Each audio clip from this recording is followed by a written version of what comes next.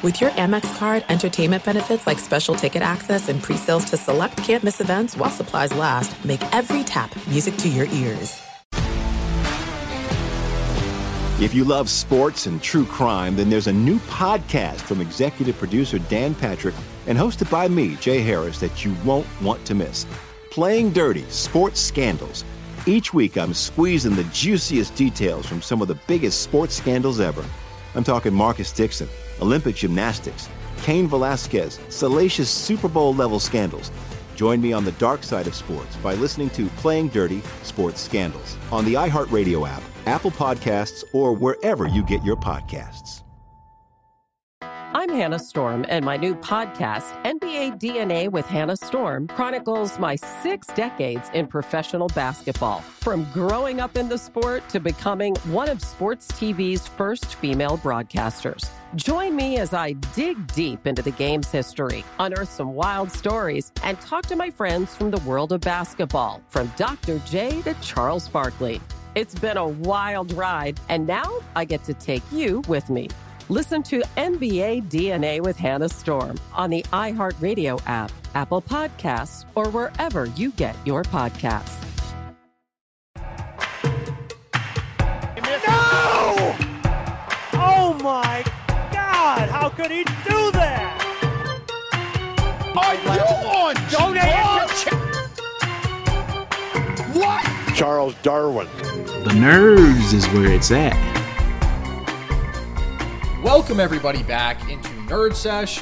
As always, I'm Carson Breber, and alongside me is Logan Camden, and today is a Wednesday, which means even amid the mayhem that is these NBA playoffs, we've got to talk some NBA basketball with you all. So we're going to do just that, and we have a pretty fun format for today, I think. It's our NBA Contender tier rankings. So obviously, we'll be categorizing teams into tiers as we see fit, but we're not going to talk about teams that aren't really playoff caliber. We're only talking about the top half of the league, and from there, we'll segment them into the appropriate categories. So, Logan, would you like to start from the top or the bottom here of our tiers? It's a great question. Probably should have done that before the pod. Let's start from the bottom, I say. Work our way up. More fun. Started from the bottom, now we here. Shout out my man Drake. Nice. So solid teams. I want to get something on the table because, these are just like fringe playoff teams, teams that are probably going to be there. Should I X out the teams that I don't think are going to make the playoffs? I would say playoff caliber teams are what we're talking. I believe, 18 teams in total represented here. So those are teams that will be in the play-in, but not necessarily, obviously, all of them in the real playoff.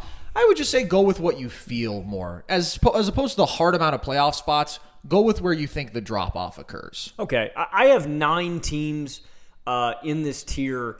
The Hornets, Raptors, Celtics, Wizards, Knicks, Hawks, Clippers, Lakers, and T-Wolves. Maybe a little too many. I'll start with the team at the bottom here, and that's the Hawks. A lot of people, I think, are really underestimating the Hawks the rest of this way, man. I think that I honestly wanted to put the Hawks in like another tier of like a team that I thought could maybe have a playoff upset, but thinking about where they're going to be with the play-in, with this format, they're going to be somewhere in that 7 to 10 range, ultimately. I don't know if they can crack that top 6. And so I don't think that they can win a playoff series, obviously, because they're going to be matched up against 1 or 2 out east, and I just think that's a little too much to ask out of them, but I do think they are criminally underrated right now. Last 4 games, when the Hawks have been league average defensively, 4-0, they're second in offensive rating, they're also second in offensive rating on the season. They have been shooting lights out from deep. I just think this is a team that has the capacity to go on a run and really be impressive the rest of the way, but I don't think they can win a playoff series, and honestly, I think that applies to a lot of the other teams in this tier. I like the Celtics defensively a lot, but again, it's a little too much two-man action. The Raptors, I really like their story. They're a pretty good defensive team. There's just not there's not enough offensive talent. Ultimately, these are all really, really solid teams that on a given night can win an individual game, but I don't expect them to win a series. Do you want to go team by team here, or do you want to go overarching? What are you feeling the rest of the way? We don't necessarily have to talk in depth about every one of these teams. I say let's look at what stands out to us. Teams that are intriguing out of this group, and let's just talk about those. The Clippers, I feel like, too, are interesting in the sense that, one, holy hell, dude, how often do you see a 35-point comeback? That was crazy the other night. Luke Kennard, my player comp. I hit that 4-point play and won the game. That was a nuts game just to come back from the against the Wizards. The Clippers, I really thought would be an upset potential team or a team that had the capacity to make a run. Now with the injury to Paul George and Kawhi Leonard, they have been bumped down a tier for me. The Lakers are another interesting team just because of all the drama that we have seen going on with this team. I feel like Frank Vogel, his days are numbered here. I feel like we're going to see some sort of, kind of mix up at the trade deadline if that's moving a few assets. I don't think the Lakers can win a playoff series, though. I think that's kind of out of the question. Again, with how deep the West is and how good they are at the top, if they get matched up with the buzzsaw that is the Suns, that is the Warriors, that is the Utah Jazz, that even is the Memphis Grizzlies, I don't see the Lakers winning a playoff series. And I think, like I said, man, I think that kind of goes for every team in this tier. I don't think any of them have a chance or a prayer at winning a playoff series. So my tier, which is titled solid, is very similar to yours. It's the Hornets, the Nuggets, the Raptors, the T-Wolves, the Lakers, the Celtics, and the Clippers. You made a face at something there. What was it? Interesting. I have the Nuggets in a tier above. Okay.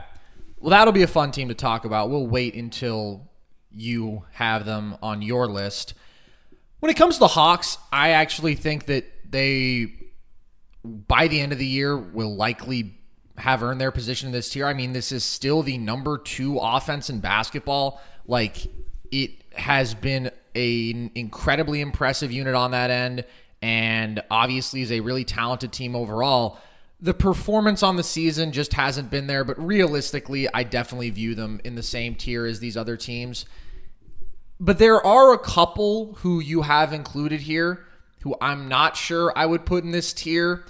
The Wizards right now, I just think, have regressed so significantly that I don't think they belong here right now. And the Knicks, I'm really conflicted about, dude. Like, again, on paper, this is a team that obviously is every bit the equal of the teams in this tier, and a group that I thought coming into the year was going to progress. And I thought that they had a really good offseason. And obviously we know what they were in the early goings of the year. It's just when your primary offensive options are so inconsistent and inefficient, and I really do like the depth, but I just don't know if it's enough to carry this team at this point. And the results have just been so unimpressive. Like, at the end of the day, every team who I have in this tier has been better than the New York Knicks. And as a matter of projection, sure, the Knicks could and maybe even should be better than some of these groups, but we just haven't seen it. So I think I feel pretty good about most of these teams being in this tier. The closest one I would have had to moving up would be the Hornets, just because I think offensively they're the best out of this bunch, and they have so much balance there, and they've been the number 6 offense in basketball this year. Shooting's phenomenal, multiple creators and playmakers. I just think their defensive issues are really holding them back. They're 26th in defensive rating, and just not a lot of positive guys on that end of the floor for them. And then the 2 teams that I would probably be closest to having off, I actually think still belong here. The Clippers, I am saying with Paul George, belong in this tier because he will be back. Defensively, they've been outstanding this year, 6th in defensive rating, and they've won a lot of games on the back of that. Offensively, though, it has been a slog, and they're 27th there right now. I would like to say PG significantly takes that up a notch, but he really didn't when he was healthy. They were in the 20s all year. He's been playing the most inefficient basketball of his career, so I just think it's difficult for them to create good offense in LA right now. Like, the machine that they had created with PG and Kawhi just does not work when even one of those pieces is missing, unless PG is playing at an unbelievable level like he was in the playoffs after Kawhi got hurt last year, which he just hasn't been doing this year. And then you look at the other guys who have to step up as creators, and it's just a lot of Reggie Jackson, and it's tough. But I still think when they've reached this defensive ceiling, we know what their shooting can be. We know what PG can be when he's at his best. They're certainly a solid playoff team. And the Celtics, I guess I just don't really ever want to reward them when they're underachieving, but they are 100% of the caliber as these other teams when it comes to actual basketball. defensively have been excellent, and a pair of star caliber wings, and they're just fine. I mean, they're obviously not as good as they would have hoped to be given where they were at a couple years ago, but they're okay. And then everybody else I feel is pretty solidly in this tier. I agree with you on the Lakers ceiling. We'll see if Anthony Davis changes things, but he didn't from what we saw this year.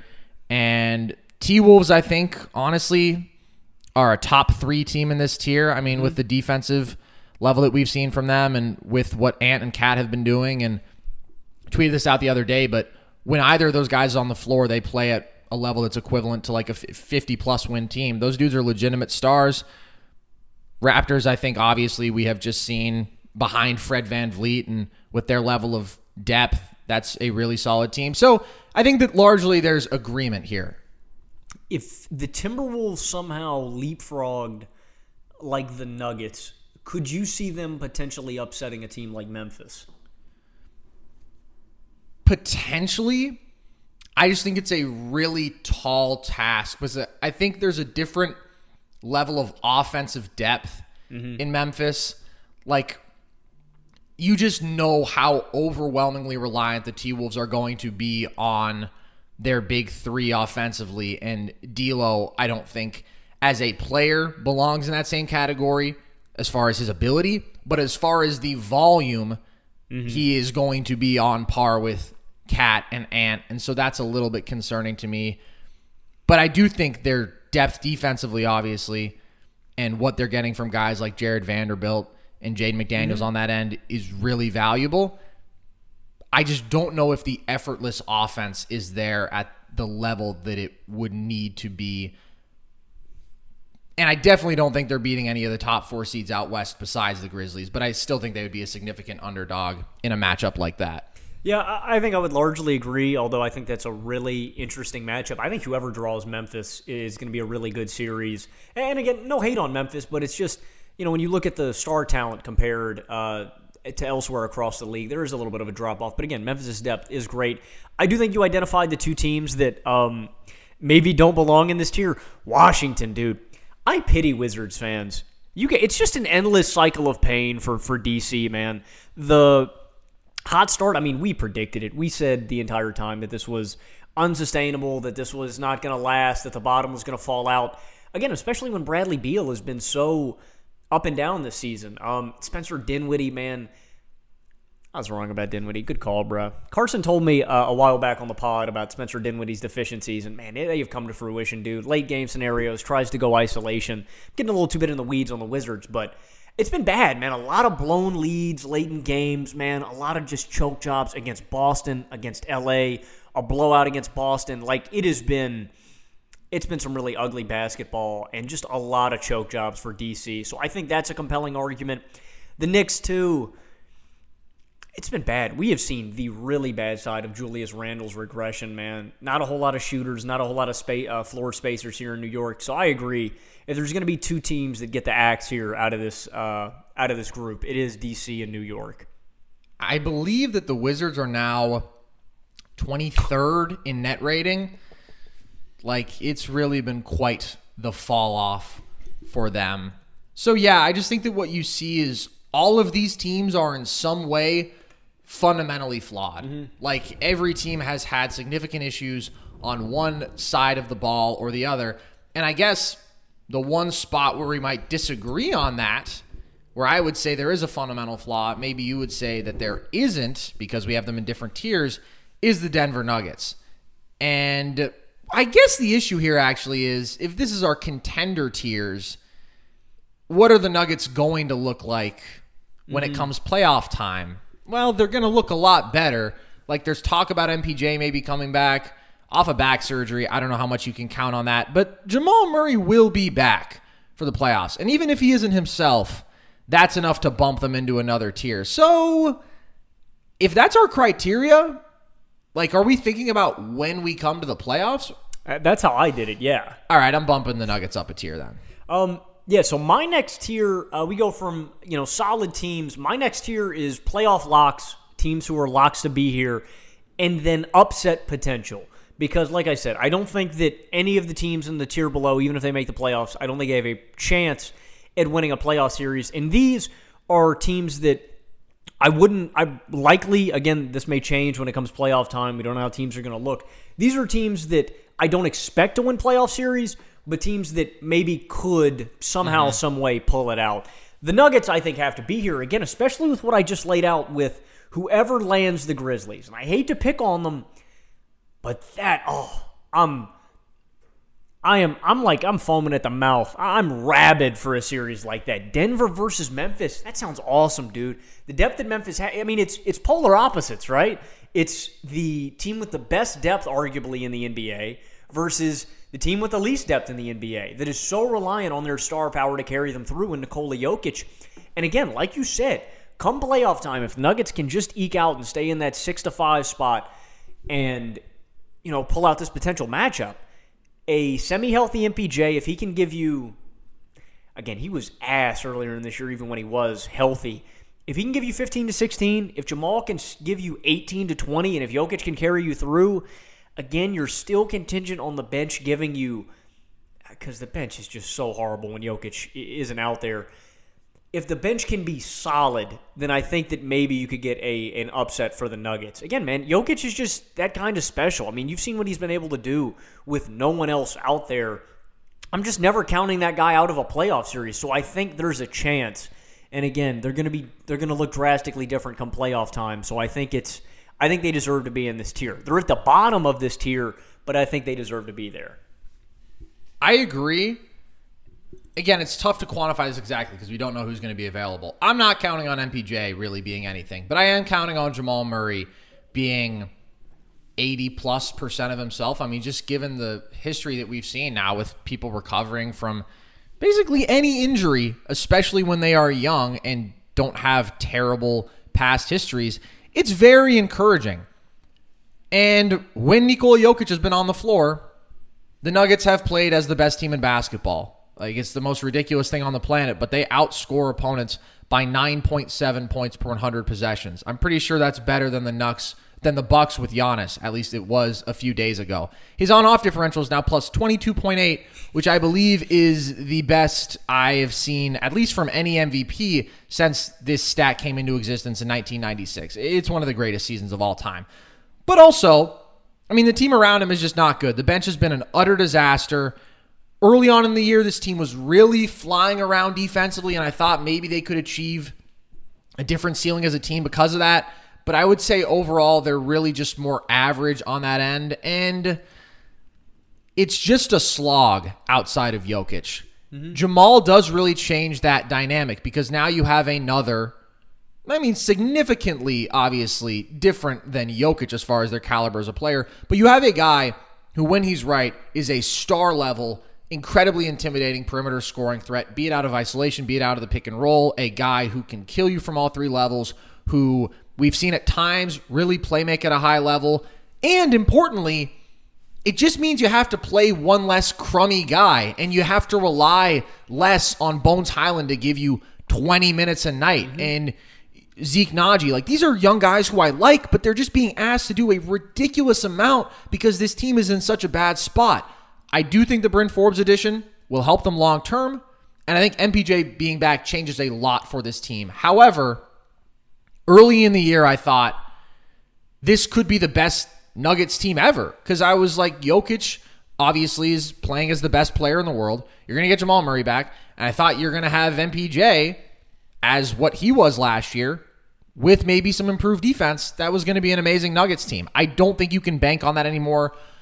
And also, I just think the toll on Jokic in an individual playoff series is going to be so unsustainable. He will have to play 40 minutes a night, and he will have to put up his regular season production and some. The dude's putting up 26, 14, and 7.5 in 33 minutes a game. Lord knows what he could do in 40, but that's just such a burden, and I don't think it compares to what anybody else in basketball has right now. Maybe I'm slightly overestimating it because Jamal Murray does alleviate some of that pressure, and Lord knows playoff Jamal Murray, as we've seen the 2 times he's been there so far, he's a different beast than regular season Jamal Murray. They're just a really flawed team. Yeah, again, not to mention on stupid efficiency too. Like, some of the best we've ever seen. Yeah, it's crazy. The next team I have in this tier are the Dallas Mavericks. Again, locked to make the playoffs. And again, man, like slight upset potential. I think people forget because again, we're so short-sighted. We are so result-oriented based in how we base our opinions. Like, people forget they could have beat the Clippers, and the shooting that they had at the start of that series was crazy. So, I mean, Luka is not playing his best basketball. Yeah. There's improved shooting from last season into this season. Do I think that the Mavs could feasibly get hot for 4 games, shoot 40+% from deep, and knock a team off? Hell yeah, I can. And again, I think Luka is going to play himself into, not back into the MVP conversation or anything like that, but he's going to play back up to that level that he was at last season. So I'm going to look at the standings real quick, where they would be at. If the season ended today, they would be matched up against Utah. And I don't think they'd win in that series. I wouldn't just outright call it, again, because I just like the depth in Utah that much more. But the Mavs are a team that are constructed well enough to where they can expose Rudy Gobert again. And that's why I don't have the Jazz in my, contender favorite hierarchy. I have the Jazz in just a tier below in championship contenders, but they're not a front runner for me because of Rudy Gobert and how you can expose him in the playoffs. And a hypothetical matchup like that, hell yeah, I can see the Mavs playing him off the floor. They go 5 guys who can space the floor. They go 5 out. They let Luka go to work, and they knock down shots behind the perimeter. Again, it's not the likely outcome, but can I see it happening? Hell yeah. Like, this team is one of the best shooting constructed teams around Luka. Just shooting teams in general. They can get hot. And so, again, like the Nuggets, there's a massive burden on Luka Doncic to play damn near perfect basketball in a playoff series for this to happen. There's a massive burden on Kristaps Porzingis showing up each and every game and shooting lights out for us to happen. And there's a massive burden on everybody on this roster to knock down their shots. But there is a world in which I see the Mavericks finally getting over this first-round hump and winning a playoff series. They 100% belong in this tier. And this is not an instance in which it's totally based off of what they've done. I think this is very much projecting to what they could and should be. Because what we have seen from the Dallas Mavericks this year is remarkable defensive improvement. Like, if you thought that was going to be the thing holding this team back, it has been the thing keeping them afloat. They're 5th in defensive rating. They have been up there for the best defense in the league for like the past 20 or so games, in my opinion. So locked in on that end. And that's carrying them to a lot of wins. They're 11-3 since New Year's Eve. And if you just look at what the Mavs have been historically, obviously, 2 years ago, they were the greatest offense ever at the time. Last year, Luka was the greatest offensive 21-year-old we'd ever seen. The year before that, he was the greatest offensive 20-year-old we had ever seen. So for Luka right now to be what he has been, where he's been so inefficient, and the Mavs as a team have been 22nd in offensive rating, and they've been better without him on the floor as far as on-off splits, even though they are 21-12 in the games that he plays, which is still quite a good record. You just have to think everything will get better. Like, I do not believe that Luka regressed from the best player we had ever seen at his age in consecutive years, one of the most complete and remarkable offensive players on the planet, and a guy who averaged 35 and 10 in last year's playoffs on absurd efficiency and almost carried his team to a playoff series victory against a more complete group just because he was that incredible, remarkable, like that incredible individually. Had people talking about if he was the best player in the world. That guy doesn't regress to like borderline all-star level like he has been this year. And yes, I think there have been issues as far as engagement and fitness. I just can't imagine that remaining a major issue for him towards the home stretch of the year. And then also, like, you just have to look at the shooting numbers that are uncharacteristic. Like, the Mavs are 26th in three-point percentage right now. That's their identity as a team historically in a lot of ways, is Luka's going to create a ton of good looks from deep. The shooters around him are going to knock them down at super high volume. Like, they've consistently been up towards the top of the league in threes made. And you just look at all the guys having uncharacteristically bad years. Tim Hardaway Jr. is below 34%. Reggie Bullock is 31%. Luka is below 30%. KP is 28%.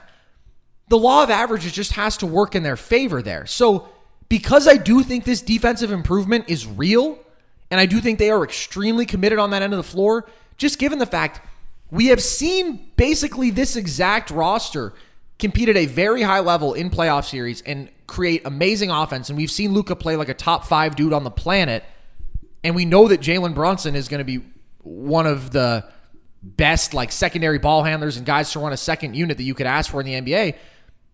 They have to be like the prime candidate to get better as this year goes along. They just have to. They're already winning a lot more, and it's still not on the back of good offense. Yeah, and that's all I was going to add is another key difference from last year to this year is Jalen Brunson's improvement. I trust him when Luka needs a break in a playoff series to take over and to run this offense and to run it damn well because he did it when Luka was out. Like, that was a great take. Well said, bro. I completely agree. And if I'm going to pick a team to have an upset, you're damn right it's probably going to be the Mavericks. The shooting is insane that they have had this drop-off, and it's not because they're not good shooters. I trust Hardaway, Kleba, Porzingis, even Finney-Smith, Bullock. I trust them all to be able to swing a series and to shoot damn near 40%. I completely agree, bro. Let me just elaborate a little bit more here. I mentioned they're 11-3 since New Year's Eve. They have done that while still playing as the number 24 offense in basketball and while shooting the ball at sub 33% from deep, which is 25th over that time. I just don't believe that those are the numbers that we're going to see sustained from the Dallas Mavericks based on what they have been and based on their personnel. And a lot of this is just going to hinge with Luka getting his act together. But am I comfortable betting on Luka to get his act together? I am, given that he's one of the most talented players that we've ever seen. So 100%, the Mavs have not been a ton of fun to watch this year. I've been thoroughly disappointed by Luka Doncic, but you have to look at just what has normally defined this team, where things are trending, and I think a lot of those indicate that the Mavs are going to be scarier once we come to the playoffs. Yeah, well said. The next team that I have in this tier, I'm conflicted. I think I'm going to go with the Cavs. It's between the Cavs and the Sixers, and I really like this Cavs defense, man. And I really trust this Cavs defense to be stifling come playoff time. I mean, they have been elite. Mobley is 3rd in contested shots per game. Allen is 5th in contested shots per game. Me and Carson both have Jared Allen as an all-star this season, what he has been able to do and how he's been able to anchor this defense while being super efficient. It's crazy. So I trust this defense to be great all season long. I really like this bench too. Okoro, K-Love, the acquisition of Rondo has been massive. Like the guy, I don't know. I really like what Rubio and Rondo have done in Cleveland this year and shown the value of just having a really smart floor general out there at all times. A really old school throwback style. I don't think the Cavs are going to upset a team. And there's just such a burden on Darius Garland as the only high-level, late-game, reliable perimeter creator here that I think is ultimately going to hold them back. You know, I mean, even if they had a guy like Colin Sexton here, I don't know if he helps that out a whole lot. That's kind of my only knock on the Cavs, man. They have shot the pill exceptionally well this season, although they're not a great offensive unit. I just think when it comes down to it, I think there's just a little too much. When you need an isolation bucket, I think it's going to be a little too much on Darius Garland to carry this team through a playoff series. He has been exceptional. He's at nearly 20-8 this season, 46-36 splits. I just think that's kind of the distinction for me, man. I expect this team to be great defensively, but I think there's just a little too much on the back of Darius Garland for them to carry it through So honestly, if I'm going based off teams likely for a playoff upset, I think I would reorder this and probably have the Cavs at the bottom, Nuggets next, Mavs next, and then I'd have the Sixers on top of my playoff lock, playoff upset tier. And honestly, I might actually bump the Sixers up to this next tier. Maybe. I'm really debating it. The Sixers have been excellent as of late. Embiid has been playing great basketball. So yeah, Cavs, Nuggets, Mavs, and then the Sixers are on the fringe. I'll make that case in a minute. But yeah, I think the Cavs are definitively, just because of the burden on Garland as the only high-level perimeter creator, are definitively at the bottom of my playoff lock / upset tier. So I have the Cavs here too, and I will say I like how you've branded your tier. I feel very similarly about mine overall. I'm just calling it the very good tier, and the reason for that is I have one last team that I don't think quite fits in the playoff upset category for reasons that I'll talk about.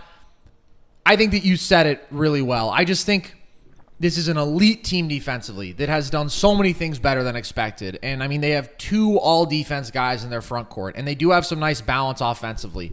And what we've seen from, like, Kevin Love has been really impressive. And surviving the Rubio loss has been extremely impressive. And Lord knows I love Darius Garland. It's just there's a level of dynamism offensively that I feel is limiting here. And it's not an overly dynamic shooting team. They're fine in that respect from beyond the arc, but they're lacking really exceptional one-on-one perimeter creators. And I feel like they're just a bit of an overachieving regular season team in that they are so locked in defensively and they are so committed to playing hard. And I give them all the credit in the world for that. And I still think they will be very respectable come playoff time. I just don't see the same offensive ceiling. And so it's tough for me to see them winning a playoff series against one of those top 4 teams out east. Like, I just think there's a bit of a talent gap still at this point. And nobody else is relying on Darius Garland to be their offensive energy. And it's not just that. It's the drop-off from Garland to their next perimeter guys, certainly, but even their interior guys. I mean, Allen, so much of what he does is created by Garland and just efficient opportunities within this offense. And then Mobley, I mean, the guy obviously has a lot of game offensively, but he's not more than a semi-efficient 14-point-per-game scorer. So it's just a little bit tough for me to see. I have one last team in my very good tier. And maybe you will think this is a little bit disrespectful. I have the Memphis Grizzlies here. And they are a team that, by record, would suggest that they belong higher. And I really do think that they are quite good. I mean, they have the 3rd best record in basketball right now at 32-17. And have been a top 10 group on both ends. And I think they're really deep.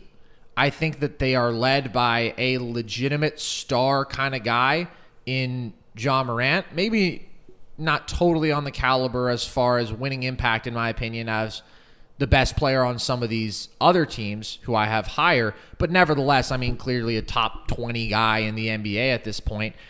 What we've seen out of Desmond Bane has obviously been remarkable. They have balance offensively. Defensively, we know that they're committed. It's almost hard for me to quantify why I don't quite have the Grizzlies on the same level as my other tiers. There's just like, with everybody else, I feel comfortable saying they are straight up contenders. And I don't feel comfortable saying that about the Grizzlies. And I don't know if part of it is related with the fact that we just haven't seen offense as efficient from them in years past, and their offense has regressed a bit as this year has gone along. Part of it maybe if I wonder if there's just a really large burden on Ja come playoff time. Maybe sometimes he even overexerts himself on the game, and I don't know if I trust him to be super efficient. Part of it maybe, I don't know if I trust like Triple J to be an impact guy. I just find myself looking at this team and thinking there are more things that I'm a little bit skeptical of. And again, I do feel like it's kind of a thrive in the regular season, play really hard, get contributions from a bunch of guys, play both ends, and you're going to win a lot of games team. I think they're really good. I think they are the best team in this tier, but I do still have them in this tier. Yeah, I might. My next tier is fringe championship contenders. And I don't know if I can put Memphis there. That's what I'm saying. It's just like a feeling for me, in part. It really is. I completely agree. Because if you look at any... That's the thing, man. That's the double-edged sword of Memphis. Is honestly, like, they're number 1 in blocks. They're number 1 in... Like, all the hustle stats, rebounds, deflections. Like, the Grizzlies are at the top of them all. And so... Defensively, like, I think they could exert their pressure on any team they run into. If they get out of the first round, which again is going to be tough because of their limitations offensively. You talk about the offensive regression. There is going to be a massive load on Ja. Triple J is still below 32% from deep this season. You can't have that from a guy who does most of his work from the perimeter. And again, who plays off ball when Ja is out there. Dylan Brooks is below 33% from deep. You can't have that come playoff time. So there's a lot of red flags offensively. But the opposite of that is if they do get out of the first round, if they take down Denver or if they take down Dallas, I mean, I can see them exerting this pressure on whoever they run into in the second round. If it's Phoenix, if it's Golden State. Like, I don't know, man. There's a world where I can see this team making a Western Conference Finals run because they're so stifling defensively, but there's also, like you said, dude, there is a huge toll on Ja Morant. And, like, he is going to have to play superhuman come playoff time for the Grizzlies to have a chance. And fuck, man, you convinced me, bro. I think I am gonna bump them down, and I think I'm gonna bump Philly up. If I could also just make a couple other points about stylistically why they might be a little bit primed for playoff regression. Not a volume three-point shooting team. I just think, and not an efficient three-point shooting team. That limits what you can achieve offensively. And we've seen them just utterly dominate the paint. We saw it last year at times where they were like the top paint offense in basketball. Valanciunas was a big part of that. And outside of Ja, they don't have that kind of reliable go-to paint presence this year. And then I just think it's an up-tempo team. They have the second most transition possessions in basketball. Those opportunities will decrease at least slightly come playoff time. And so then you're losing part of your bread and butter. Part of what has made this team successful, obviously, for the last few years. And yeah, I mean, over their last 15, even as they're winning a lot, 12-3, they've been average offensively. Mm-hmm. So I just think, I don't even know if I could call them full-on red flags because the Grizzlies are really good no matter what. But are they great? Are they title contenders? I just don't think I'm quite comfortable going all the way there. So you've bumped them down a tier now. Let's get into your next tier. I believe that I have 3 more tiers and you only have 2 more. That's because I drew some really fine lines between my tiers. Like, there was a lot for me of mixing between my top 3 tiers, really my second and third, and considering if I wanted to be 2 or 3 tiers or all that. But who do you have in your next tier? So my next 2 tiers are genuine championship contenders and then just fringe championship contenders. The 2 teams I have here are just, I think, so clearly flawed that I just cannot see a world in which they win a title. The 2 teams are the Bulls and the Sixers. I'll start with the Bulls because I honestly think they're below Philly at this point. And I know that may come as a hot take because I picked Chicago to win the East. I said that, I don't know, man, I had a lot of faith in Chicago, but they have just been ravaged by injuries. They are horrendous depth-wise. Like, Derrick Jones Jr. is going to be out for a bit. I know he's going to be healthy playoff time. You don't have Patrick Williams, your best defender. And, like, offensively, like, I expect DeMar and Levine to do their thing offensively, but defensively, they have been less than league average. That can't happen. Nikola Vucevic has been completely unreliable the entirety of this season. And, like, just depth-wise, it sucks. And then when you look at the front court is just my biggest issue, man. I love the guard depth here. Guard depth, I don't know if there's a team deeper than Chicago. Caruso, Lonzo, Kobe. Ayo has been playing awesome basketball as of late. Front court sucks. Like, after losing Pat, after losing DJJ now, like, come playoff time, you're going to be relying on Javonte Green to hold it down in the front court for you, man. You're going to be relying on Troy Brown. And I don't know, man, Matt Thomas, Tony Bradley. Like, I just think at some point, like, DeMar and Levine can win you a series. Let me see. Right now, the Bulls are second in the East. That would draw them like Charlotte. If they drop down to 3, they'd be playing the Sixers or the Cavs. Yeah, the Bulls can win a playoff series. There's no way. I would bet my house on the Bulls not getting out of the second round. I would bet my house. I would bet this entire apartment complex. I don't have the rights to this. I would bet Ropo on the fact that I don't expect the Bulls to make the ECF. And, it's not a hot take. I just think the Bulls are tremendously flawed.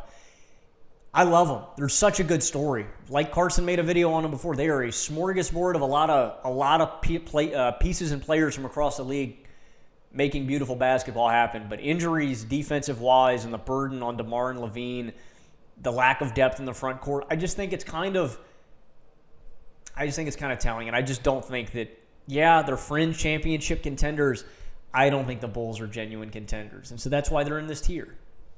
So we basically have the same idea again with this tier, and we have the same teams. I called this the so close tier, but I think fringe contenders feels about right. These are teams where, like you said, I can't see them winning the title, but I think they are damn good. And I wouldn't be as critical of the Bulls. I would say really the thing to me has been the defensive regression that we've seen, because when this team was playing as a top 5, top 10 defense, that was like, wow. And it's tough because they just have been ravaged by injuries, dude. And that shouldn't be a factor come playoffs. Like Caruso, Lonzo, these guys are going to be out a matter of weeks. They're not going to be out till the end of the season. And the reports now are that Patrick Williams is trending back towards a return by the playoffs, I believe. So, that gives you your 3 best defenders out there. And you mentioned some of the depth guys who we really have seen step up. I think the Bulls are really, really good, dude. Yes, they've regressed, but a lot of that is just due to terrible misfortune. So I could see them making an Eastern Conference Finals run. It's hard for me to see them making a finals run or a title run because I just feel like offensively they're really good, but again, I just don't know if they have the same formula for super easy opportunities that a couple of the premier teams out east do. And so to be on that same level, I thought they had to be really, really good defensively as well. And they've just been okay defensively overall on the year. And Vooch has been one of the most disappointing players in basketball. We really should have talked about it more, but his production and involvement in this offense and his efficiency has just been totally underwhelming. And as an anti-Vooch guy historically, I don't know. I would like to say that that's a win, but it's not really, because I like watching the Bulls a lot, and I would like them to be their best. And I do think Vooch is fun to watch. I like skilled basketball players, but it's just been a bad year for him very much. So I want to see the fully healthy Bulls again by the end of this regular season, and I'm optimistic. I do think they can be really good, and they do have problems defensively on the perimeter as far as guys who are problems for opposing lead guards. Like Caruso and Lonzo are no-brainer all defense caliber guys when they're healthy. Patrick Williams, flawed, still their best big wing option defensively though. And so when you pair that with the offensive talent they have, the shooting and the depth, yes, I think that's a really, really good basketball team, but I can't quite put them in my next tier, which is where my bona fide contenders, I'm really confident starts. Yeah, well said. And, dude, Vooch is just so frustrating, man. I don't know, man, just how he can go from being so dominant one night, look at his last 5 games. You have a 12 for 20 shooting night, 27 points against Boston. You go 2 of 13 against Memphis, 11 of 21 against Cleveland. Then he goes 4 of 19 2 games later against Orlando. He is just does this disappearing act sometimes, man, and it's really frustrating. And so I don't know, though. I guess it's a good question. At full health, do you think Vucevic needs to be... Does Vooch have to show up every single night for the Bulls to make an ECF run? No, I don't think so, because Vooch hasn't showed up consistently all year, and they were still out there playing as the 1 seed in the East. And yeah, it's regular season basketball, but they have a lot of options, dude. They just need him to be better than this. I will say that. But I don't think he has to be all-star caliber, super consistent, 20 a game. They just need him to be better than this. And there's so many ways to involve him in an offense as a playmaker and DHOs and spacing the floor and post-ups and all these things that he's just got to do a better job. And again, I still think the Bulls are really good, should be really good, but I do have them in this tier. And then you have the Sixers here. I have the Sixers here. What's the deal with Philly? Philly's interesting, man. I Embiid has been playing phenomenal basketball, dude. 35, 56, 39 splits, 11 boards a night, 4 assists a game. Embiid has been as dominant as he was last year. I mean, he's shooting the hell out of the pill. And I think, with their seeding, dude, like Embiid missed a chunk of time where they were just horrendous, man. You're having Andre Drummond out here shooting floaters and throwing behind-the-back passes and stuff. Like, the Sixers had a really rough patch. And if this is them hitting their stride, I don't know, man. That's the thing. It's just like if they had pulled the trigger on a Ben Simmons trade and gotten a high-end creator, like I think they may be in my genuine championship contender tier. It's what you said preseason, man. It's just the depth of guards and like not having that star guy because depth-wise, they've been great. Last 15, Curry's been like 15-6. Tyrese has been phenomenal, 15-4. The guard play's been really spread out, and they've got some dynamic perimeter weapons. They're just not overwhelming enough. I just think there's going to be a huge burden on Embiid. But I think we have to take notice, man. They're 7th in defensive rating over the last 15 games. They are 1st in offensive rating. By the end of the season, I expect this team to be battling for like the 5 or 4 seed. If they run into the Bucks, I think they lose just because I think that the Bucks are just a better team. If they can somehow swing getting the Cavs or the Bulls, I think they can give themselves a chance. But I think at the end of the day, the lack of having that go-to guy does limit them a little bit. But again, Maxey and Curry have been great. And then while we're on the topic, Matisse Thybulle has been phenomenal as ever. Like, I don't know if he's got a depoy case. All defense for sure. I don't know if he's got depoy, but I don't know, man. The Sixers are right on the cusp of being in that contender tier. I don't know what else they can do to show them. Like, they've been playing kind of perfect Sixers basketball. Like, I think this is the peak of their powers. So I don't know what they could do that could make me change my mind completely and have them as a championship contender because they've been playing perfect basketball. They're really freaking good, but I just think they need that second guy. Yeah, I'm pretty much with you here.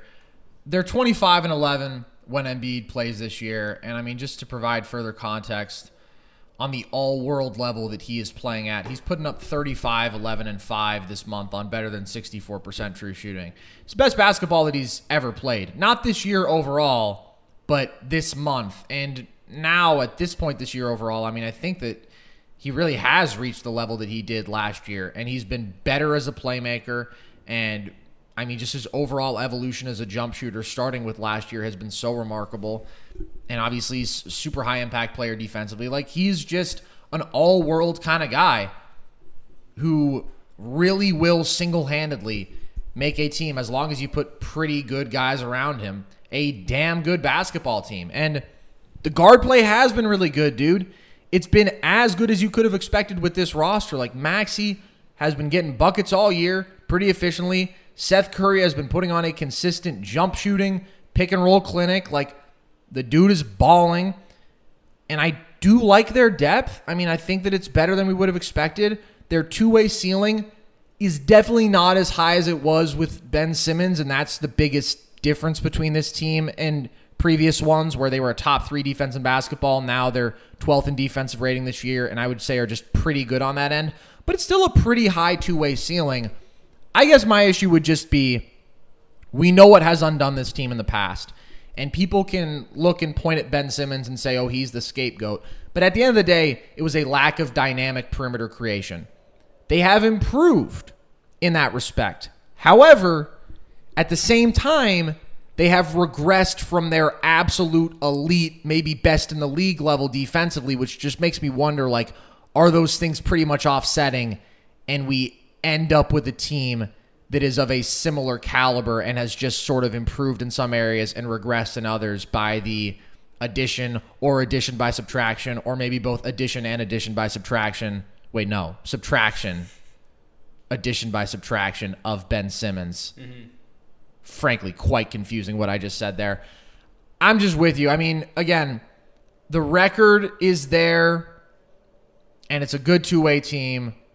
It's just a question of how high is that offensive ceiling, and who's producing at that star level outside of Embiid. And, Toby is obviously going to get his buckets efficiently enough, but I just don't find him to be much of a game-changing player in playoff situations like that. So I feel like they belong in the same tier. And honestly, even given the Sixers' record when Embiid plays, I still feel better about the Bulls' healthy ceiling than I do about the Sixers. All right, so you now have one tier. I very much considered making this one tier because I'm drawing a really subtle distinction. These are all, to me, bona fide contenders. But who do you have in this top tier? Actually, maybe I should dictate at this point because I'm the one that has two tiers. So this is my bona fide contenders who I have parentheses some questions about. I'm not doubting these teams. I'm just saying there is a thing or two. We'll start with the Brooklyn Nets, who I think obviously you look at the ceiling of what they can be offensively, and it's pretty much earth-shattering, and still even with all the injuries and absences that they have had to go through this year, they're fifth in offensive rating. Defensively, they've regressed from what was a really strong start to the year, but they're 17th there overall, and I think that they have played at a competent enough level to where you would have some faith in them, although with all three of their star-level guys out there, you wonder if there are some more issues on that end. But again, I mean, they've gotten to this point without Joe Harris, pretty much without Kyrie Irving, and now KD is hurt. I just think it's been super, super impressive what we've seen from Patty Mills, what we've seen from LaMarcus Aldridge, and then just some of the do-it-all contributions that we've seen from their role guys. Like, I really respect what they've put together this year. And when I consider their offensive ceiling with their big three healthy, I mean, they put together the greatest offense ever last year, and with Joe Harris healthy too. That's insane. Like, this could very well be a title team. The thing is, when I look at my top three teams in my top tier, I am left essentially without questions. And when I look at the Nets, I question their health, obviously, given the history that we have seen, and with KD now being injured. I question their chemistry when you hear that James Harden just wants out. That's not exactly what he said, but he's talking openly about wanting to test free agency in the midseason, and people are attributing it to Kyrie. That's not a good spot to be in as a team. Kyrie obviously is just an entire question mark. Like, I would think at this point, now that we know that the Nets could have just been paying a fine this whole time, that he'll play in playoff games and they'll pay the fine. But I don't know, dude. I don't know what he does to this team overall, defensively, to, again, chemistry and morale. And even though I do like their role guys, I just still wonder if the talent of some of the deeper guys in that group compares to other teams. But again, that's not really a major point of concern for me because I think those dudes have mostly balled out and have been a major reason that the Nets have stayed afloat this year. So, they could 100% move into a different tier and could, end the year as hey, I think this is going to be the team that wins it all. But I just wonder about too many things with them right now, and am just a bit too concerned.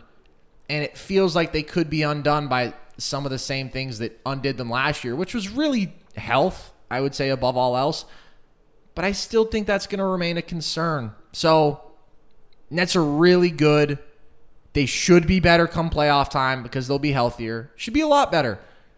I just am left with a few too many questions for me to be fully comfortable. But again, I'm really drawing thin lines in the sand here. And I think that they're probably the team that by the end of the year I would expect to be the best out of this tier, although that's close too. Yeah, I have 6 teams left to be exact in my, championship, genuine contenders tier. We believe the same 6 teams are the genuine contenders. Okay. I've done the math in my head. Got you. So I have the Nets 4 here. And like you said, dude, I played with them up to 1. They're the greatest offensive isolation trio in basketball history when healthy. They're literally the greatest offense of all time when healthy. And if you have a league average defense, which they have been, even with Kyrie out there, which they were much better than in the playoffs last year, and then you look at the playoffs last year, and again, yeah, you're right. You should have a lot of questions about this team. Shit with Kyrie, the chemistry, the health. This is a much improved bench from last year, like you said, dude. And, like, that matters. So they're fourth because of the questions that you laid out. But can I see this team being my championship frontrunner once more at the end of the season? Hell yeah, I can. So I think you summed it up perfect. I have a ton of questions about this team, but at the end of the day, if they're healthy, they are going to be a tough team to pick against come playoff time. 100%. I feel very, very similarly. And I do think it's worth noting how much of what they've done this regular season without Joe Harris. Because this is like, obviously everybody will talk about Kyrie. Joe Harris is one of the great guys to just grease the wheels of an offense when you know you have a 45% catch and shooter off ball at all times. To lose that and to still be able to produce at such a high level on that end is a testament to, obviously, the brilliance of Kevin Durant, Harden, even if he hasn't been playing his best, and Patty Mills, LaMarcus Aldridge. Like, those dudes are just balling out. And, I mean, the gritty role guys, dude, like the Bruce Browns of the world and what Blake is doing at this stage of his career, I just find myself impressed by a lot of the Brooklyn Nets guys. DeAndre Bembry, obviously. Nick Claxton when he's been healthy and out there. Like, the role guys really, I do think, are a bright spot, even though it's been a lot of guys who have had to go out there and really prove that they belong. Shut my boy out, too, dude. Day'Ron Sharpe's been getting some burn out there, and he's looked good, too. Yeah, he's no Cam Thomas. All right. So I'm not going in order within my tiers. Okay, I just have them in tiers. I have the Utah Jazz here as well, and it's tough. The Jazz before the year were my pick to make the finals, as were the Brooklyn Nets. I just think offensively and as a shooting team, the Jazz have been utterly unbelievable this year. They've been the best offense in basketball. Defensively, they've been good. They're just not as good as they were last year. Like, Jordan Clarkson has not been himself. January is going to be the first month this year that he shoots 40% from the field and 33% from three. Those are not high marks. Those are very, very low marks. And so I would expect things to average out with him. He's just really important, I think, to being that sort of little engine off the bench for this offense. Joe Ingles hasn't been quite the same as last year when he was, to me, the sixth man of the year, even above Jordan Clarkson. Like, he still does a lot of good winning things, but his shooting hasn't been quite on the same level. His overall volume hasn't been quite on the same level. And then they're just not at the same level defensively that they have been in recent years. And that's been part of what has made them so remarkable. Like last year, they were I believe, top 3 team as far as rating, certainly top 5 on both ends of the floor. And you just looked at them and you said, what is really their issue? It ended up being, actually, not to flex, but as I predicted, the fact that they were exposed by a matchup against the Clippers with Rudy Gobert. That's not enough for me to consistently pick against a team. But I just think they're just like not the same Utah team that we saw last year. They haven't really done anything as well as last year. The argument would be Donovan Mitchell has taken another step even, I think you could argue. If, his shooting is on par from beyond the arc as far as efficiency compared to last year, like we talked about this, but the floater game development with him, the mid-range game, the finishing, like all of that, he's doing at pretty much a career best level, the playmaking. But I still also just think a little bit in my mind, like I do wonder about the best player on the floor factor, and the Jazz are never going to have the best player on the floor in any of these really high-stakes series. And so that alone is not enough for me to pick against them, because my theory in the past has been, well, regardless of that fact, nobody else is reaching their two-way ceiling, nobody else is reaching their shooting ceiling, and nobody else has 8 dudes who I just trust to play exceptionally well this year. But when there's been inconsistency among those 8 dudes, even though I do think the addition of Rudy Gay has helped them, and I think that that's another legitimate rotation guy who they didn't have last year, I just haven't quite seen enough of what I would have liked to see from the Jazz. I think I'm drawing thin lines in the sand here between this tier and my absolute top tier. I do think the Jazz can win the title. I really think the Nets can win the title too. Like, I'm not really questioning that. It's just I don't think it's quite as likely as it is for a couple other teams. Yeah, I think any of these top 6 teams can win the title. That's why they're in this tier. I have the Jazz 6 of 6 teams right now, though, and I think you identified a lot of it. The Jordan Clarkson inconsistencies is a major flag.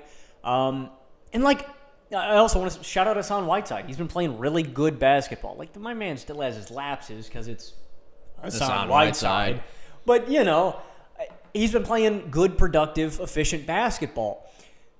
But I think you're right. The defensive fall off, and I get it. A lot of the rating stuff that you're going to look at in recent memory and on the season as a whole is attributed to Rudy Gobert not being on the floor. He changes the game. But that's why they're the 6th team for me, is because any series against a good shooting team, can you play Gobert? I genuinely wonder if that is just a persistent issue, and not against because hypothetically, say they play Phoenix, that's not going to be an issue, right? Because they've got DeAndre Ayton out there. I don't think, this is what I will say, there is a Western Conference contender who is just playing Gobert off the floor. Because to me, the only 2 teams that can go punch for punch with the Jazz are the Warriors and the Suns, both of whom are going to play a non-shooter among their best 5 players, unequivocally. Unless the Warriors play Bielitsa. Over Draymond Green? He's a game changer, bro. Yeah, I agree with that.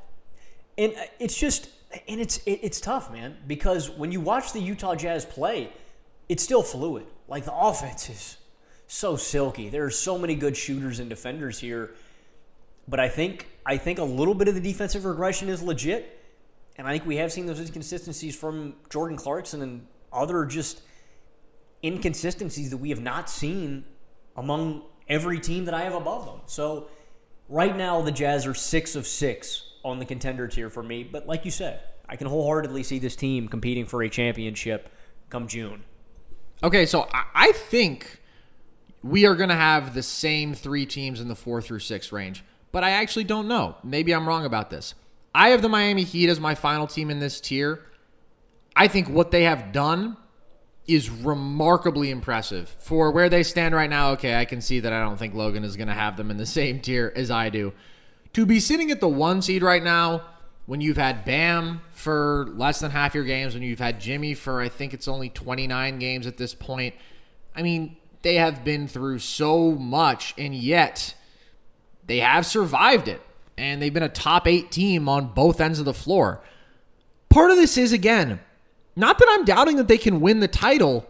These are just the teams who I have some questions about. And with the Heat, part of it is I want to see it all together. Now, what I will say is I trust their depth more than expected. And I think that probably would have been one of the bigger questions about this team coming into the year. What we've seen from guys like Max Strus and Caleb Martin, dudes have been balling out. As far as rotational bigs, Dwayne Dedmon's been solid. Omer Yurtseven has been solidly productive, skilled offensively guy. There's a ton to like about this team. They have the shooting. They have the defensive ceiling. They have multiple creators offensively. I guess the couple things that hold me back are how much do I trust their high-volume star offensive guys to play up to the level of other teams' high-volume star offensive guys. I do think there's a reliance on Tyler Hero that scares me just a little bit when you're talking about against elite teams. Tyler Hero's a bucket. Is he always an efficient bucket? Is he always a super consistent bucket? No. Jimmy, I think, obviously, I love the guy. I think he's an amazing all-around basketball player. Tough for him to go toe-to-toe, in my opinion. Although we saw it, obviously, in their run 2 years ago. But against some of these truly elite offensive options.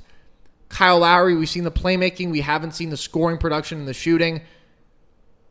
So I don't want to be down on the Heat. Again, for them to be where they are at this point, given everything that they've had to overcome, it is remarkable. And I do think they are a team that can win the title. I still just have a couple questions, and I would be very interested in seeing, as this team now is getting actually healthy, how things progress from here. Because I do think they can be unbelievable. They won't have any All-Stars this year, but they have 2 All-Star caliber players. They have 2 guys who are in the next tier in Tyler Hero and Kyle Lowry. And they have shooting, and they have other role guys who have been pretty darn good this year, and they're extremely well coached. So there's a ton to like. You're damn right there's a ton to like. And I'll spill the beans. I'll spill the tea. Heater, my title favorite. Call me crazy. Wow. Call me cuckoo. Throw me in the loony bin. Let me go hang out with, who was it, Leo DiCaprio? Shutter Island. Can I make just one more point about why, just a little concern I would have about the Heat? Oh, look at this guy trying to poke holes. No, I just don't want to disrupt your momentum. Once you get really going, I want to just let you roll here. I would also just point out that I'm a little bit, just a tad concerned about the consistency of Bam's offensive production in the playoffs if you're asking him to be, a consistent top 3 guy. These are just slight concerns. I'm nitpicking. I think they're a great team. Lord knows I love Bam. Anyways, go ahead. I mean, I think with the addition of Lowry and PJ's production from behind the arc, the step up from the depth, I think you don't have to worry about Bam producing as much. I agree. He's been inefficient this season, but I'm putting all my chips in on the table on the Miami Heat. I said preseason that I thought they would win the finals. I thought they had the highest 3-and-D ceiling of any team in the league. They're second in three-point percentage on the season. They're not a high-volume team, but they wet them when they have the opportunities. We can start with the depth that you talked about. I love Yurtseven and Dedmon off the bench. I love what we have seen from the other bench guys too. Strus, Caleb Martin, Kyle, Guy. They just got dogs, man. They got guys that grind and work and play hard, efficient, good basketball. And at the top end, I just think, again, man, PJ, Lowry, Bam, Butler, I don't think there's a better defensive starting 5. The leap that we have seen from Tyler Hero. In isolation, Jimmy is a buck. He may not be a buck from the perimeter, but if you need to go out there and serve a mid-range bucket, to go out there and go get downhill and get a layup, Jimmy is a beast in isolation. Hero does scare me a little bit, I will say, because you're right. Hero does not take the most efficient shots. But he's good at making them. And so, I guess he scares me a little bit, in late-game scenarios, but he's kind of their best perimeter creator with the way Kyle Lowry has played this season. I don't know, though, dude. I just think that this is such a balanced attack with guys that play their roles so well. And Duncan Robinson hasn't even played that great this season. He's shooting 36% from behind the arc. I just still think this team has the highest 3-and-D ceiling. I think it is amazing that they are where they're at with all the injuries that they have sustained. They have amazing coaching. They have a great rotation. I'm all in, dude. With the leap that we have seen from Tyler Hero with the additions of Lowry and PJ Tucker, I'm in. I'm down to ride. I think the Miami Heat are going to come out of the East, and I think they have a really good chance at winning the title. So, yeah, I'll spill it now. The Heat are my number 1 out of 6. I'm all in. Wow. I am intrigued by this. I, again, would just like to see a little bit more personally. Because the thing is, even though they've been so good, we haven't really seen it all together. And, you can certainly argue, well, that's more impressive, right? We've seen them do what they've done without really seeing the full machine. That's just a weird spot to be in, I guess, more than halfway through a season. It's not their fault. It's because of health. I just want to see a little bit more to be fully comfortable. Mm-hmm. But it's an interesting take. So, in my top tier, and again, the line drawn between these two was very subtle, and I considered mixing things up. I have these 3 teams that I really have very few questions about, and that is the Suns, the Warriors, and the Bucks. Now, if there were one team out of this trio that people could argue there is a question about, I think it would be the Golden State Warriors, and I think it would be their offense, and really their offensive production as of late, because they've slipped to 12 in offensive rating on the year overall. Obviously, Steph has not produced at his typical level overall this year. I'm just not too worried about it. I think that we have also seen, obviously, no other offense benefit more from off-ball movement, cutting. I think that inherently so many great threes are created. I trust Draymond Green so much to dictate the flow of this offense. And then the Warriors, I think, have my favorite role players in the league. I mean, it's unbelievable what those guys have done. Klay Thompson has come back and has largely looked himself offensively, and I think that we'll see his shooting numbers come back to normal, and when that happens, I mean, that's a super impactful guy, even if he's not playing it actual star level. Again, I think things will just average out with Steph. The Warriors, by the way, are continuing to find role players who are unbelievable. Like Kuminga, man, as of late, that dude's shooting almost 35% from deep on the year. He's coming out athletically, is making unbelievable plays. Defensively is impressive. He is a dude. He can play in playoff series right now. I love him. Gary Payton is shooting like 77% on twos this year. I mean, they just get versatile impact dogs, and I love it. And here's the one thing I will say, as Logan cracks up. It's, to me, clearly the best defense in the league. And I do believe in the offense. When Draymond Green plays this year, the Warriors are 28-6. So, yes, there's been slippage. I understand that. When Draymond Green plays, they're 28-6. It's impossible to overstate how pivotal he is to what they do on both ends of the floor. And I still think, there's a very, very legitimate chance that they are the title favorite to me once we see everything clicking, because we saw how good they could be without Clay and, get healthy. Like, this is just an unfortunate midseason slump. Draymond Green being out changes everything. Steph Curry having off nights that he hasn't normally had in his career changes everything. I think the Warriors can, and again, given how remarkable their role players are and how great they are defensively, probably will be my title favorite by the end of this regular season. I'm sorry, dude. Just Kuminga is a dude. Yeah. Killed me, bro. As opposed to being a lady. I'm happy to know. Or anything else. That killed me, bro. He's a dude, bro. He is a dude. He's a guy. He's a valuable dude in this rotation. And I think, that's the distinction that I make from years past that I'd make to other teams is just plug and play. It's a system, man. And they have found guys. Gary Payton, Bielitsa, Damian Lee. You have Jordan Poole now actually producing. I don't expect this offense to keep struggling. And again, people criminally underrate Draymond's value in this offense. You don't think that's played into it? You're damn right it's played into it. And you know what? He runs the offense. Come playoff time, you give me the best defense in the league, the two best shooters of all time, an offensive system where dudes just need to play smart basketball to win, that play their role and play hard with a guy who can serve buckets off the bench. To me, it's a no-brainer. No, I don't have them as my title favorite because I'm a guy who likes to gamble on predictions he made in the past, which was the Heat winning the finals, so I'm going to put my chips in on that.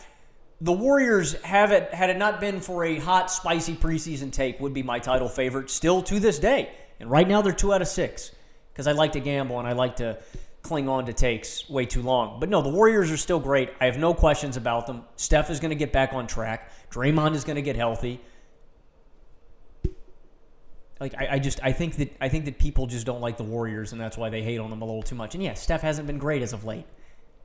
Whatever. They're going to get better.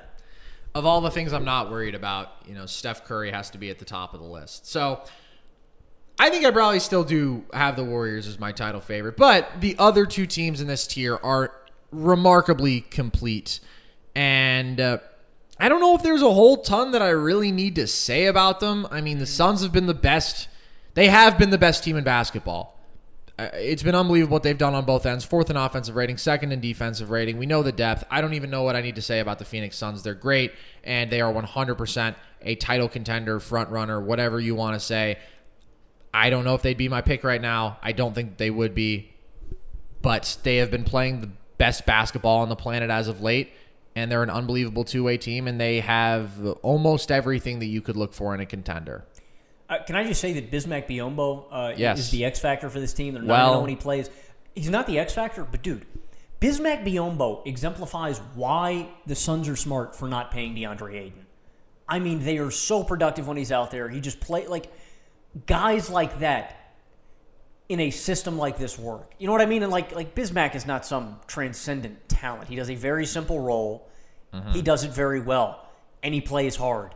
And they've been great with him on the floor. Yeah, I don't know what to add, man. The Suns play literally perfect basketball. The Suns play beautiful basketball. I think Suns fans, we can go into that debate, get a little bit too much on their high horse and, get a little preachy and flexy and think that they're, the hottest shit since sliced bread. They think they're the cat's pajamas, the bee's knees. Phoenix is really good. I think for me, they're number 3 right now. I think they have to be, but I still have the Warriors above them. I still think there's a higher offensive ceiling for the Golden State Warriors than there is the Phoenix Suns. Yeah. And that may come as a surprise when you have two isolation creators the caliber of Chris Paul and Devin Booker. I still fundamentally believe it because I still think the Warriors play a little bit better systematic basketball than the Phoenix Suns. But I digress. The Phoenix is really good. They play tremendous basketball on both ends. We kind of saw this last year, and I really like their depth. Should I make the same broken record points that I always make when just my one criticism of the Suns Yeah, as sure. a contender? Sure, go for it. It is what you've said.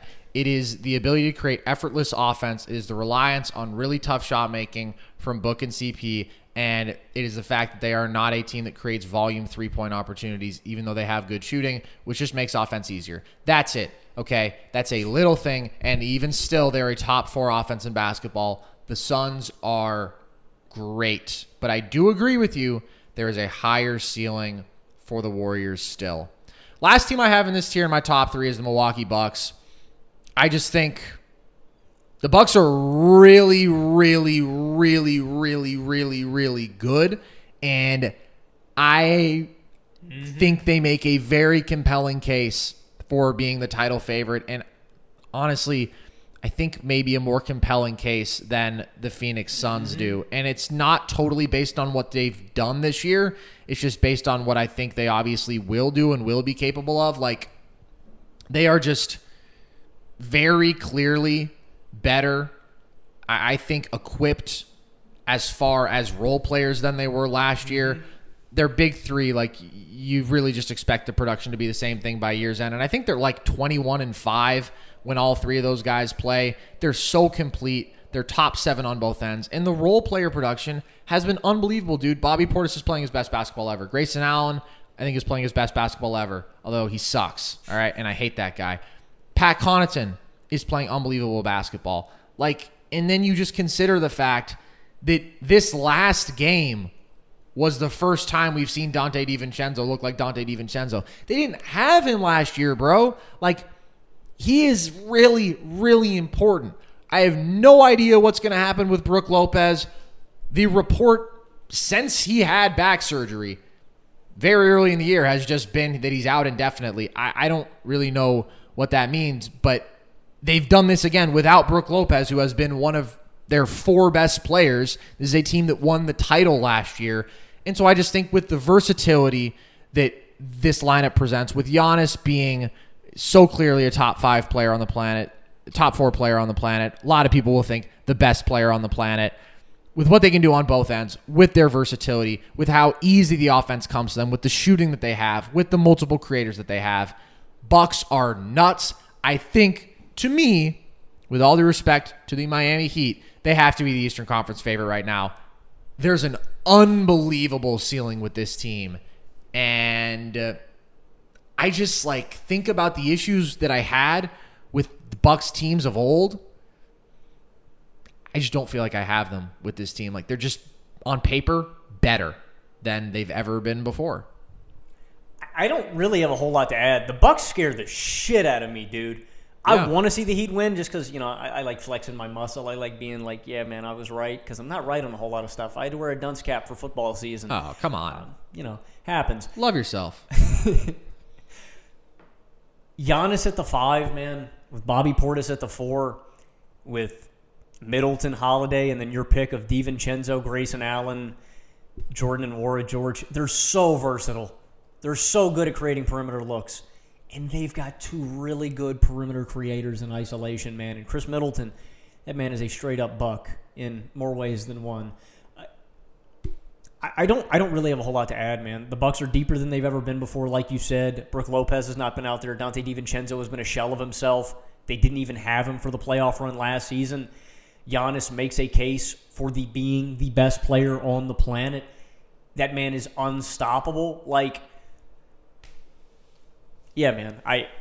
Logically, the logical part of my head wants me to say the Bucks are the title favorite out east. The heart part in me says that the Heat are. The Bucks are nasty. I think you summed it up really well, and this is such a balanced attack, even compared to last year, dude. Everybody is pulling their weight. I have so many less questions about Chris Middleton. So many less. Nice, redundant piece.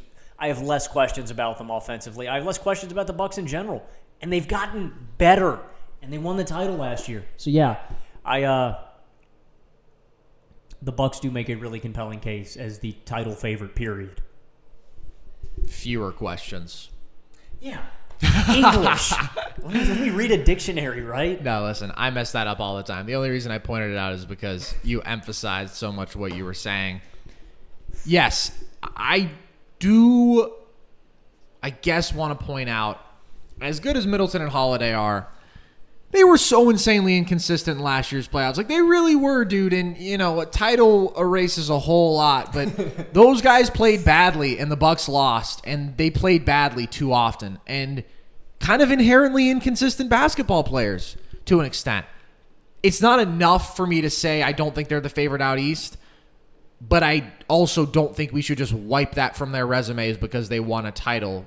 Because, it has been a reality in their careers. Certainly Middleton, we've seen at the inconsistency as a scorer, and Drew Holiday was pretty darn up and down in their playoff run last year. But they're great.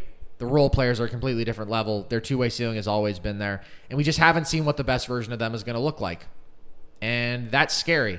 And that's what I think can be said for the Warriors too. Those are the two teams that have been really, really good. Warriors have been outright great for most of the year, except for this recent drop-off. And I can really see them getting better, like very concretely, and that's what's scary. And, you could throw, honestly, the Nets, the Jazz, the Heat, I think all have more room to grow than the Suns. Sorry, Suns fans. I don't mean to always just sound like I'm down on your team because I think it's unbelievable.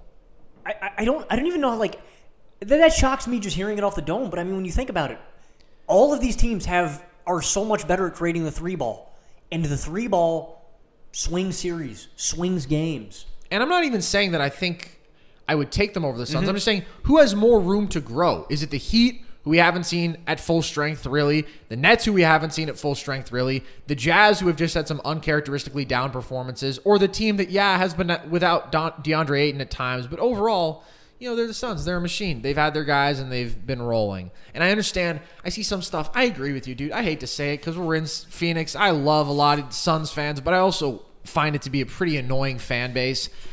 Bro, people come out and talk about, oh, yeah, really? Well, you guys don't have these players. Well, we don't have this guy. And it's like, okay, do you understand that your starters missed a combined 6 games this year? And I know you think it really sucks to not have DeAndre Ayton for 15 games, but you're probably still the luckiest team in the league in those terms. It's the COVID year, man. Everybody's missing large chunks of times. Everybody has players who are hurt as well, it feels like, this year abnormally. Teams have dudes who outright aren't playing. You're not unlucky. I'm sorry. And again, you've got two guys that supplement 80% of DeAndre Ayton's value on a nightly basis in JaVale McGee and Bismack Biyombo. And I know that's a hard pill for you Suns fans who really want to pay that guy a lot of money. It's a really hard pill to swallow. TBH, bro. Your Jared Allen take has aged wonderfully. Thank you. I wish that I could say that without also having known that I didn't like the Jared Allen contract. But also, hey, guess what, Suns fans? You're 37-9. You're unbelievable, and you have probably the most solid foundation of any basketball team on the planet. So you're doing okay. All right. There you have it, ladies and gentlemen. This was a fun one, I think. Hopefully you guys enjoyed as well. And if you did, the good news is there is so much more Nerd Sesh content out there. Go ahead. Check out our YouTube channel. You can see that is where we do video essay, video breakdown content. I made a video about Anthony Simons this week that you can go ahead and check out. Logan has a video coming shortly. Go ahead. Stay tuned in for all of that. Follow us on social media. Twitter is at nerd_sesh. Instagram and TikTok are both at nerdsesh. Twitch is at nerd_sesh as well. That's where we're streaming our content right now instead of YouTube. And TikTok is a place we're going to really start trying to ramp up our content. Logan just made a video today about his top 5 guys he would build a franchise around in the NBA. So go ahead, check all that out. TikTok is sort of an app, social media, where people do some silly dance moves, and we're going to talk about sports. So check out all of those Nerd Sesh avenues and channels. And with that, as always, I have been Carson Brabber. I have been Logan Camden. And this was Nerd Sesh.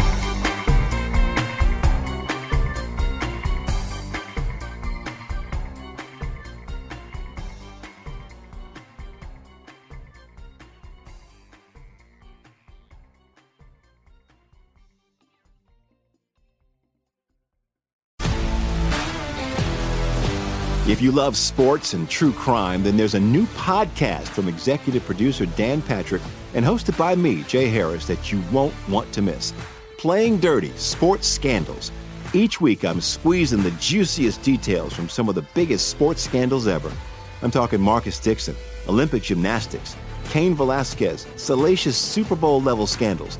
Join me on the dark side of sports by listening to Playing Dirty: Sports Scandals on the iHeartRadio app, Apple Podcasts, or wherever you get your podcasts.